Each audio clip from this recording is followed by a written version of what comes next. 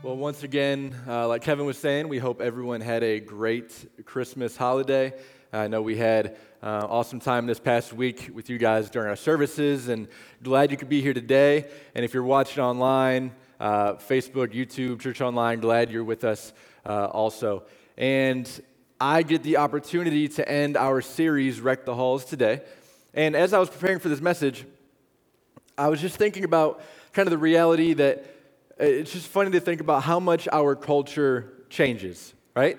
Not even saying for the better, for the worse, just how over time so many just kind of different focuses and things that we emphasize in our culture today. Just even looking over the past year, things that have kind of changed our day-to-day, how we look at things and just what our country has focused on. You know, you look since May, and we've had an emphasis on social justice and equality, since the passing of George Floyd. And we just went through an interesting, to say the least, election, or entertaining, however you want to look at it. And with that has brought a lot of disagreement, a lot of division. And a year ago, if you told me that every time I went to Walmart, I would be wearing a mask, I would have thought you were crazy, right?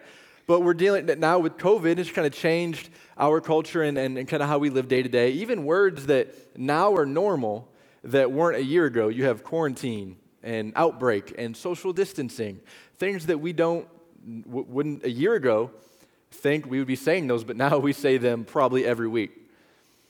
And for us, as important as a role as that plays in our lives, as culture affects us, if you're a believer in this room, you can have confidence that no matter what happens in our world, we can have confidence that even though our culture changes, God doesn't.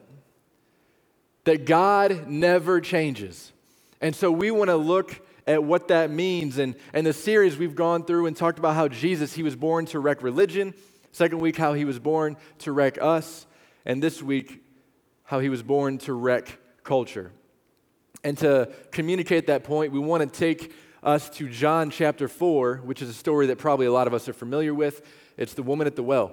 And to really get the most out of this story, there's quite a bit of context and background to talk about. Are you guys up for it? That's what I like to hear. Awesome. Chapter 4, verse 1. So then, when the Lord knew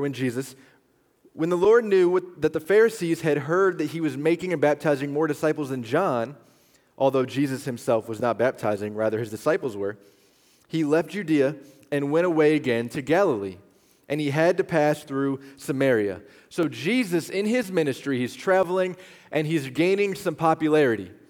And the Pharisees specifically were comparing him to John and his ministry, John the Baptist, and what he's doing. And just from a number standpoint, Jesus seemed to be leading more to be saved, and he was baptizing more people. And John adds kind of his own commentary there and says, well, okay, Jesus wasn't baptizing, his team was. His disciples were the ones actually baptizing. And probably the reason Jesus didn't baptize was because he wanted to prevent any source of pride. Like, okay, well, John baptized me. Oh, well, that's nice, but Jesus baptized me, right? He didn't want that. Just like if you were to get baptized here at Grace, a few of you may kind of compare and say, oh, well, Pastor Tim baptized me. And then someone would come along and say, oh, well, Kevin baptized me, so, that's nice. And then someone would come along and top that and say, well, Pastor Michael baptized me, and just, or whatever order you want to put there. But Jesus wanted to prevent that. He wanted to make sure that people weren't prideful in who baptized them, but they were taking the step in obedience after they were saved. And so the Pharisees, they felt threatened by Jesus as he was challenging their authority, so he moved on. And he went from Judea, where Jerusalem was, and he went north to Galilee. And as he was doing that, he passed through the region in between, which was Samaria. And verse 4 is kind of where I want to pause for a second. It said that he had to pass through Samaria. Now, this doesn't mean that Jesus had no other option, because in fact, a lot of Jews wouldn't even think about traveling through that region. And that was because they wanted to avoid the people there. The normal route for a Jew was actually to go around Samaria to avoid them completely, because they didn't want to deal with them. They didn't like them. They wanted to avoid them, so they went the long way and it was worth it for them. It'd be like if you were traveling, or if I was traveling from Fremont to Bellevue. Normally, if you were traveling there, you would pass through Clyde. But you know what? If you are committed to Fremont, we don't go through Clyde. It's bad blood. We try to avoid them Clydes at all costs. Like, we just don't do it. Just everything they do makes us angry. We don't like them. We don't want to be associated with them. Everything they do makes us mad. Clyde won't let Fremont Ross in the SBC because they're afraid to play us in football. Like, all this different stuff. Some awkward laughter there. But that's a silly illustration, but that's their mindset. They're going, yeah, we don't like the Samaritans. The Jewish people thought they weren't even worth their time, so they went around them. And it was a longer travel, but it was worth it to them. And that was because the Jews hated the Samaritans. And that kind of tension, that history goes 700 years prior. Actually, in 722 BC, the Assyrians came over and took over Israel. And when they did that, they didn't just like enslave everyone. They did kind of this population displacement. And so they would move some people, and specifically Samaria. They took Israelites out of Samaria and moved them to different places in the empire. And those people they took out, they were replaced with foreigners from other countries. And so in Samaria, you have kind of this like pluralistic society developing with just their own culture and different religions. And ultimately, those people who came in, they began to worship God, the God of the Old Testament, but they had their own spin on it. Because a few years later, when the Jews came back, or were allowed back, and they were, able to rebuild their temple in Jerusalem, the Samaritans weren't part of that. And so you have this just bitter rivalry to where the Samaritans and Jewish relationship, it only got worse. The Samaritans, they built their own temple, not in Jerusalem, but on Mount Gerizim, and they completely ignored God's instructions in the Old Testament when it came to worship and religion, and that's because they only held the first 5 books of the Bible to be true. Anything after that, they kind of just changed and viewed it however they wanted. So for centuries, they pridefully fought, they hated each other, they avoided each other. The Samaritans were viewed as outcasts, that they should be isolated, that they're really not worthy. Jews would actually be in the temple offering things to God and worshiping Him, and they would pray that God would not hear the Samaritans' prayers. Like, God, thank you for what you've done for me, but don't save those people up north. Like, they're just not worth it. That's a special kind of hate, right? That you are praying that these people would not be saved. Oh, but God saved me because I'm worth it. This is that tension that Jesus is walking into. This awkward kind of just rivalry that's been for hundreds of years. Jesus, a Jew, is going to speak to a Samaritan person. And so when it says that he had to pass through Samaria, it wasn't because of convenience. It was because he was compelled. Because he had to do the will of God and meet the needs of the people in Samaria. And verse 5 tells us that he came to a city of Samaria called Sychar, near the parcel of land that Jacob gave to his son Joseph. And Jacob's well was there. So Jesus, tired from his journey, was just sitting by the well. It was about the 6th hour. So Jesus and his team, they are traveling. They get to Sychar, and this is just a land or a city near the land where we learn about in Genesis that Jacob purchases and he gave to his son Joseph. And somewhere along the way, he built a well. Really don't know much about the well. This is the only reference to it in the Bible. But it is about half a mile south of the village. And Jesus, again, it's noon, hottest part of the day. He's exhausted, too tired to go on. And this is where the woman enters the scene. Verse 7, a woman of Samaria came to draw water. Jesus said to her, "Give me a drink," for his disciples had gone away to the city to buy food. So the Samaritan woman said to him, "How is it that you, though you're a Jew, are asking me for a drink, though I'm a Samaritan woman?" And he adds his own commentary in there again. It says, "For Jews do not associate with Samaritans. Now, going to a well, getting water, carrying it all the way back home is more of an early morning, late evening activity. Like, you don't want to do it when it's hot out. You want to do it when it's a little cooler in the day. It's not ideal at this time. So why is this woman going at the hottest part of the day? We're going to see in a little bit that it's most likely because she didn't want to be around anybody else, that she had shame, that she was afraid of being judged by other people for whatever her life consisted of, and so she would rather deal with this hot weather at an inopportune time than to deal with other people. And we'll see why that is soon. But the disciples, they went into town to buy food. Jesus is by himself near this well, and he calls out to the woman and says, "Hey, can I have a drink?" And again, remember all of the tension that Samaritans and Jews have gone through.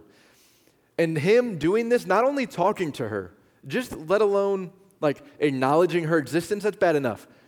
But to ask to share a drink is unheard of. He is breaking every social custom in the book at this time. And she can't believe it. Because not only is he a Jew, and she's a Samaritan, but another strike against her in this culture is that she's a woman. And if you were a woman, men did not speak to you in public. You were ignored. Like, you were not valued as you are today. No one really saw you as equal. And they were ignored. A woman's word meant nothing in that culture.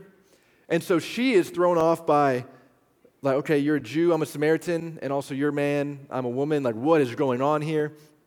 And she's taking her opportunities to remind him, like, hey, we're different. Like, we shouldn't be interacting. You're you and I'm me. What is going on? Because she knows what the Jews think about Samaritans. She knows that the Jews would view sharing a meal, sharing a drink, sharing bread, like touching anything that a Samaritan touched. The Jews would think of that as, oh no, you can't share a meal or share a drink with them because then I would become unclean. Then I would be defiled. I don't want to touch anything they touch. Like, that, it's not going to end well for me. And this is a weird illustration, but just hang with me.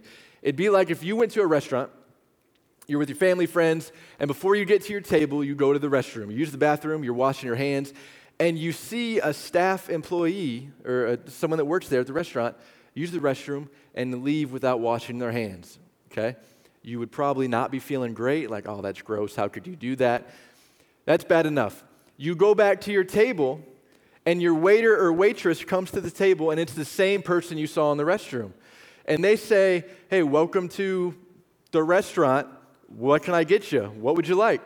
And you'd probably say, I'd like you to quit your job. You know, none of us would feel great, right? We'd be like, no, I'm not touching anything you're serving me. You can take the food, drink back, no. That is exactly how the Jews would view interacting or sharing anything with the Samaritans. And so she knows that, and she is so thrown off. She says, how can you ask me for a drink? And here's his response, verse 10. If you knew the gift of God and who it is who is saying to you, give me a drink, you would have asked him, and he would have given you living water. See, Jesus didn't engage in this debate with her. He did not let their differences divide them. He did not let their differences define or divide. He's saying, if you knew who you were speaking, if you knew who I was, you would be asking me for a drink instead of the other way around. And instead, he turns the focus to the gift of God. And this gift of God is this living water, and Jesus is using this to just kind of illustrate a life through the Holy Spirit, the ability to live a life that glorifies God. But she's still thinking, okay, living water. She's still thinking it's real water that he's talking about. So she's skeptical. And we see her response. Verse 11, sir, you have no bucket, and the well is deep. Where then do you get this living water? You're not greater than our father Jacob, are you, who gave us this well and drank of it himself, and his sons and his cattle? Jesus answered and said to her, everyone who drinks of this water will be thirsty again. But whoever drinks of the water that I will give him shall never be thirsty. But the water that I will give him will become in him a fountain of water springing up to eternal life. So she's still hesitant. She's going, there's no way that this traveler is greater than Jacob, right? I mean, he dug the well, and even he couldn't get this living water. There's no way he is greater than him. And Jesus says, if you drink that water, you're going to be thirsty again. But the water I provide, you will never be thirsty again. And I think we can just take a moment to appreciate how weird this conversation is, right? I mean, you have a random stranger saying, hey, I have water and you'll never be thirsty again. It's kind of odd, right? It'd be like if we were shopping at Kroger or a grocery store. We shop, we check out, we're headed out the door, and as we go outside, we see a homeless person leaning or sitting against the building, and he stops you and says, hey, that food you bought, you can eat it, but I mean, you're just going to get hungry again. What if I told you I had food and you would never be hungry again? You'd be like, what if I told you I'm calling the police, right? It'd be weird. But this is what she's going through. She's not quite understanding what he is referring to. And she doesn't get that it's not physical water, but it's spiritual contentment, life that he's offering. And what he mentioned isn't something that someone strives or struggles for. It's a gift freely given by God. And so what he's trying to say is if we reject God, we are always going to look in the wrong place for satisfaction, for fulfillment. He's saying, okay, yeah, this water, not going to last. Worldly things, that sin that you keep going back to, that status that you keep trying to reach, the number in your bank account that you're just saying, man, if I can just get here and get comfortable, pay this off, then I'll be good. All those things, not bad, or not all of them are bad, but only Jesus provides. And only Jesus will allow us to be content. And he's trying to get her to understand this. And we're going to see where she looks to the wrong places for contentment. But first, she says, sir, give me this water so that I will not be thirsty nor come all the way here to draw water. She still doesn't understand, but there seems to be genuine desire. She's bought in. She's saying, if I don't have to come out here on a hot day and lug this big old jar, back home, I'm in, okay? We read this and go, wow, man, she's committed. She wants, whatever Jesus is offering. Sweet, she's good. Let's move on. Jesus doesn't stop there. He doesn't want just a surface level yes. Watch where he steers this conversation. Verse 16, he said to her, go call your husband and come here. The woman answered and said to him, I have no husband. Jesus said to her, you have correctly said I have no husband, for you have had 5 husbands. And the one whom you now have is not your husband. This which you have said is true. And so Jesus, knowing that she doesn't have a husband, he says, yeah, okay, well, I'll give you this living water, but first go and get your husband and come back. I don't have a husband. Yeah, you're right in saying that. You don't have a husband. You've had 5 husbands, and now you're not married to the guy that you're sleeping with. And at first glance, I don't know about anybody else, but it seems like this is just a really insensitive, kind of jerk move by Jesus, if we're being honest, just at first glance. It seems like, why is he pushing this issue in her past that he knows is kind of a soft spot for her? He knows brings her shame and guilt, and she's still suffering the impacts of today. She's had 5 ex-husbands. And we're not told whether they ended in death or divorce. And if all of them died, you can imagine why this current guy doesn't want to get married. He's going, I'm not being number 6. But most likely, they ended in divorce, and she is living outside of any cultural or religious standards of that day. 5 failed marriages was unthinkable in the first century. And so he's not just needlessly pressing this issue. This is a necessary step exposing the heart of the issue, which is sin. And salvation always involves us turning from sin, recognizing sin for what it is. It's the reason that Jesus died, because we were separated from him. There's nothing that I can do to earn my way to kind of mend that bridge. God's perfect, I'm not. And so Jesus had to pay that price and pay that penalty. And it's not that once we become a Christian, we just stop sinning, but it's a change of perception about it. We realize what it is, we realize the severity of it, and so we turn from it. And to receive this living water that Jesus is referring to, you have to recognize sin for what it is, the reason that Christ had to die. And so like this woman, we have to recognize our sin and also recognize who can fix it. I mean, Jesus, he knew everything about her, right? He knew her pain, he knew her past, he knew her wounds, he knew what she was feeling, he knew her situation. It's because he created her. Jesus knew her way before she was ever born. Jesus knew this event was going to happen way before anything, that we read about in John 4. He knows her. He knows her sin. He knows the severity of the wrong mistakes that she's made in the past, but he still loves her. And he doesn't love some future version of her to where, once you get yourself cleaned up, once you break up with that guy, once you kind of clean yourself, make some better choices in life, then we can talk about, no, Jesus loves her. In her sin, he's always loved her, and he's showing that. And it's no different with us, that it doesn't matter where we are in life, it doesn't matter what our past consists of. Jesus will push through any and every boundary to communicate to you that only a life centered on him allows us to be content. And so Jesus tells her these things, and obviously she is just amazed. And here's how she responds. Verse 19, "Sir, I perceive that you are a prophet." And notice what she does. She doesn't continue talking about her marriage issues and kind of her failures there. Verse 20, she changes the subject pretty quick. She says, if I can find my notes. Okay. "Our fathers worshipped on this mountain, and yet you Jews say that in Jerusalem is the place where one must worship." Jesus said to her, "Believe me, woman, that a time is coming when you will worship the Father neither on this mountain nor Jerusalem. You Samaritans worship what you do not know. We worship what we do know, because salvation is from the Jews.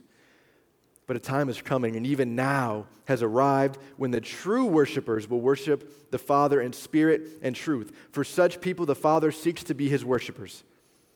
God is spirit, and those who worship him must worship in spirit and truth." So she doesn't continue with this husband marriage talk. She changes the subject pretty quick. She's embarrassed. She is shocked by Jesus' accurate analysis of her life. And so she changes the discussion to something she's a little more comfortable with. And so she brings up religion, theology, and probably the most important distinction between Jews and Samaritans, which was where they worship. She said, okay, well, we worship here, you worship there. What's kind of the right answer? And Jesus, he doesn't fully bite, but he does answer her. And Jesus makes it clear that the place is irrelevant. That the place is irrelevant and that worship is not primarily physical, but it says God is spirit. So worship is primarily spiritual. That it's not just about the motions you do, the activities, the things that you do to earn God's favor. It's not about being in the right church. It's not about being in the right temple. That an hour has come, even now, that you will be able to worship God 24 hours a day. Jesus is saying that everything you do will be an activity that you are able to set aside for the glory of God.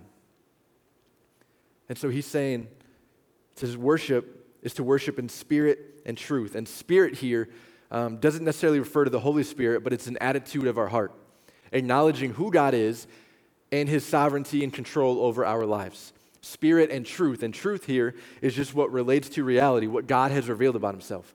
Honest, biblically centered worship. So in spirit and truth. And what I love about how Jesus responds is that he embraces how most people view religion. In his response, he tells us the difference between how most people think you get to God and the gospel. that most people would say religion or even Christianity is just you do a bunch of good things, you try to be a good person, and hopefully you do this, that, and the other, and you can work your way to forgiveness, to eternal life, all these things. And that is not the message of the Bible at all. Jesus says the gospel, being a Christian, is understanding that God has reached down to us. That's why we celebrate Christmas, because it is God with us. Knowing that we can never do anything to earn that, it is only by acknowledging that I fall short, acknowledging my sin, but believing that Jesus died for that sin, and he is sufficient, and I've chosen to follow him. That is what Jesus is trying to get her to understand. He's saying that a time is coming, even now, an hour has come, that was already present in a sense that Jesus was there. The Messiah was on the scene, and he's saying his followers could begin to worship in spirit and truth. And so he answers, and her final phrase, she says, I know that Messiah is coming. Verse 25. He who is called Christ. When that one comes, he will declare all things to us. So in her mind, this conversation basically over. She's saying, look, you have your views, we have ours. There's no way to know what's really true. So here's what we're going to do. The Messiah is coming. When he gets here, he'll decide and kind of put all this bickering and all of this confusion, he'll make it known and he'll tell us what's really true. So we can just wait for him. And Jesus is like, funny you should mention that. That Messiah that you're waiting for, verse 26 says, I am he, the one speaking to you. That sentence, that direct just announcement, the Samaritans and Jews both have been waiting centuries to hear the Son of God say that. They've been waiting for the Messiah to be there and to come to save them. And who's the first one to hear it? Who's the first one to kind of get that direct revelation of saying, yeah, I'm the Messiah? It's not a religious, like royal, elitist person. It's a Samaritan, a woman, an adulterer, someone with just an inconsistent past. That's who God chose to reveal himself to. And we're not going to read it, but we see as the chapter goes on, the disciples come back from the town, they bought some food, and they don't verbally say it, but in their minds, they see the conversation and go, why is Jesus talking to a woman? Like even his own disciples still are kind of caught in this cultural mindset of going, well, that's not right. And that woman, she leaves the conversation, runs back to her town, and tells everybody. She tells the whole town, hey, this is Jesus, this is what happened. I met him, he told me everything about my past. He is the Messiah. And they didn't just take her word for it, they went to see Jesus themselves. And we see that they come to their conclusion because of her story, because of her testimony, that, hey, we've heard or we've seen for ourselves, and we know that this one truly is the Savior of the world. And we see with the people in the town and the woman at the well, we see an amazing story of what it looks like to encounter Jesus. I mean, think about how she came to the well versus how she left, right? I mean, just think about it. She came alone, embarrassed, scarred, fearful of judgment from other people, only thinking about mundane things like, okay, I have to get the water, I got to avoid all these people, so I'm going to go at this time, and thinking about the only life that she has ever known. But she left knowing Jesus, and he had given her the desire and ability to live a life that she had never dreamed of. And no matter how hard she tried to remind him of their differences, to remind him that, hey, you're you and I'm me, and this really shouldn't happen, Jesus wasn't buying it. And we see in the story, just like we've talked about through our series, Jesus wrecked a few things. He wrecked her cultural racism. That Jesus didn't care whether she was from a certain place, a certain region. He didn't care what her family tree looked like. He didn't care what group she belonged to. Jesus wrecked her cultural gender inequality. There's, again, women during that time were not respected. He didn't care about that. He knew that every woman, every man is made in the image of God, and all of us have the opportunity to be saved, loved, and known by God. And just like we talked about in week 1, he wrecked her religion. That it's not about a temple, it's not about where you worship, it's not about what just physical actions that you do to think that you can get closer to God. Her focus was shifted to worshiping God, not a place, and replacing all of those with his truth. And so for us, knowing whatever our world throws at us, no matter which way our culture leans, no matter what new ideas come up and kind of different ways that our society views, maybe truth is a little too offensive or whatever it is, we can always fall back on God's word, the only ageless standard of truth. And that's why, just for me personally, not speaking as a staff member, but speaking as someone who has grown up here since elementary school, and so this is my home church. I've grown up here, and knowing this reality that culture doesn't define our truth, but God does, and he has defined it, knowing that reality personally only makes me more grateful for grace. Knowing that we're not a church that changes for the times, knowing that we have always asked the question, what does the Bible say? It's not about what the culture says, it's about what God has already revealed about himself. And again, hearing so many churches changing and adapting to just what the culture is doing, I think we're pretty lucky to have the pastors, the staff, the elders that we have, and it makes it easier for us to do the same. And I'll end with just one question. Is anyone glad 2020 is coming to an end? Anybody? Yeah. I figure a few of us might. Some of us may have not had the best year. And obviously a new year is always an opportunity to kind of reflect and kind of map out the blueprint, or hopefully for 2021. And a lot of us are probably thinking, well, we can only go up from here, right? But a lot of us in this room or watching online, a lot of us, our year maybe has been filled with discouragement or fear, anxiety, maybe even failure. Let me just remind you that is exactly where this woman was at.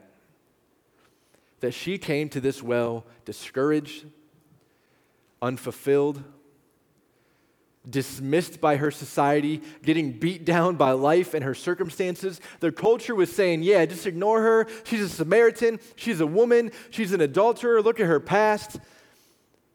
But that is exactly where Jesus met her.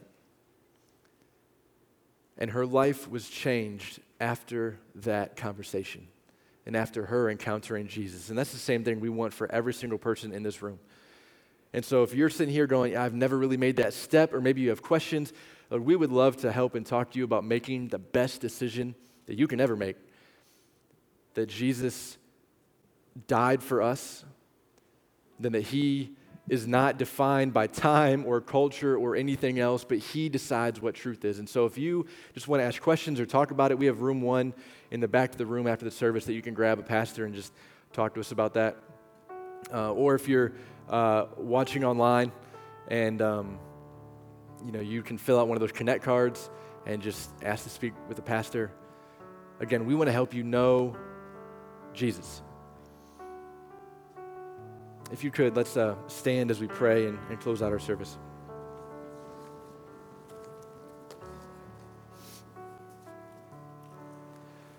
Let's pray. Dear Heavenly Father, we thank you so much for allowing us to be here and worship you. And God, we thank you most of all for your Son, Jesus, who died on the cross for our sins. I pray that if there's anyone watching, if there's anyone in this room that has not made that decision, God, that you would convict them and just show the necessity, our need for you, a Savior. And God, it should bring us just so much comfort that you define truth, that if we're ever wondering what's right, what's wrong, God, we have your word to fall back on. Our culture doesn't define it. Our world doesn't define it. God, you do. And it's because you are unchanging. God, you are consistent. You are constant. And we thank you for just making yourself known to us. We pray this in your name. Amen.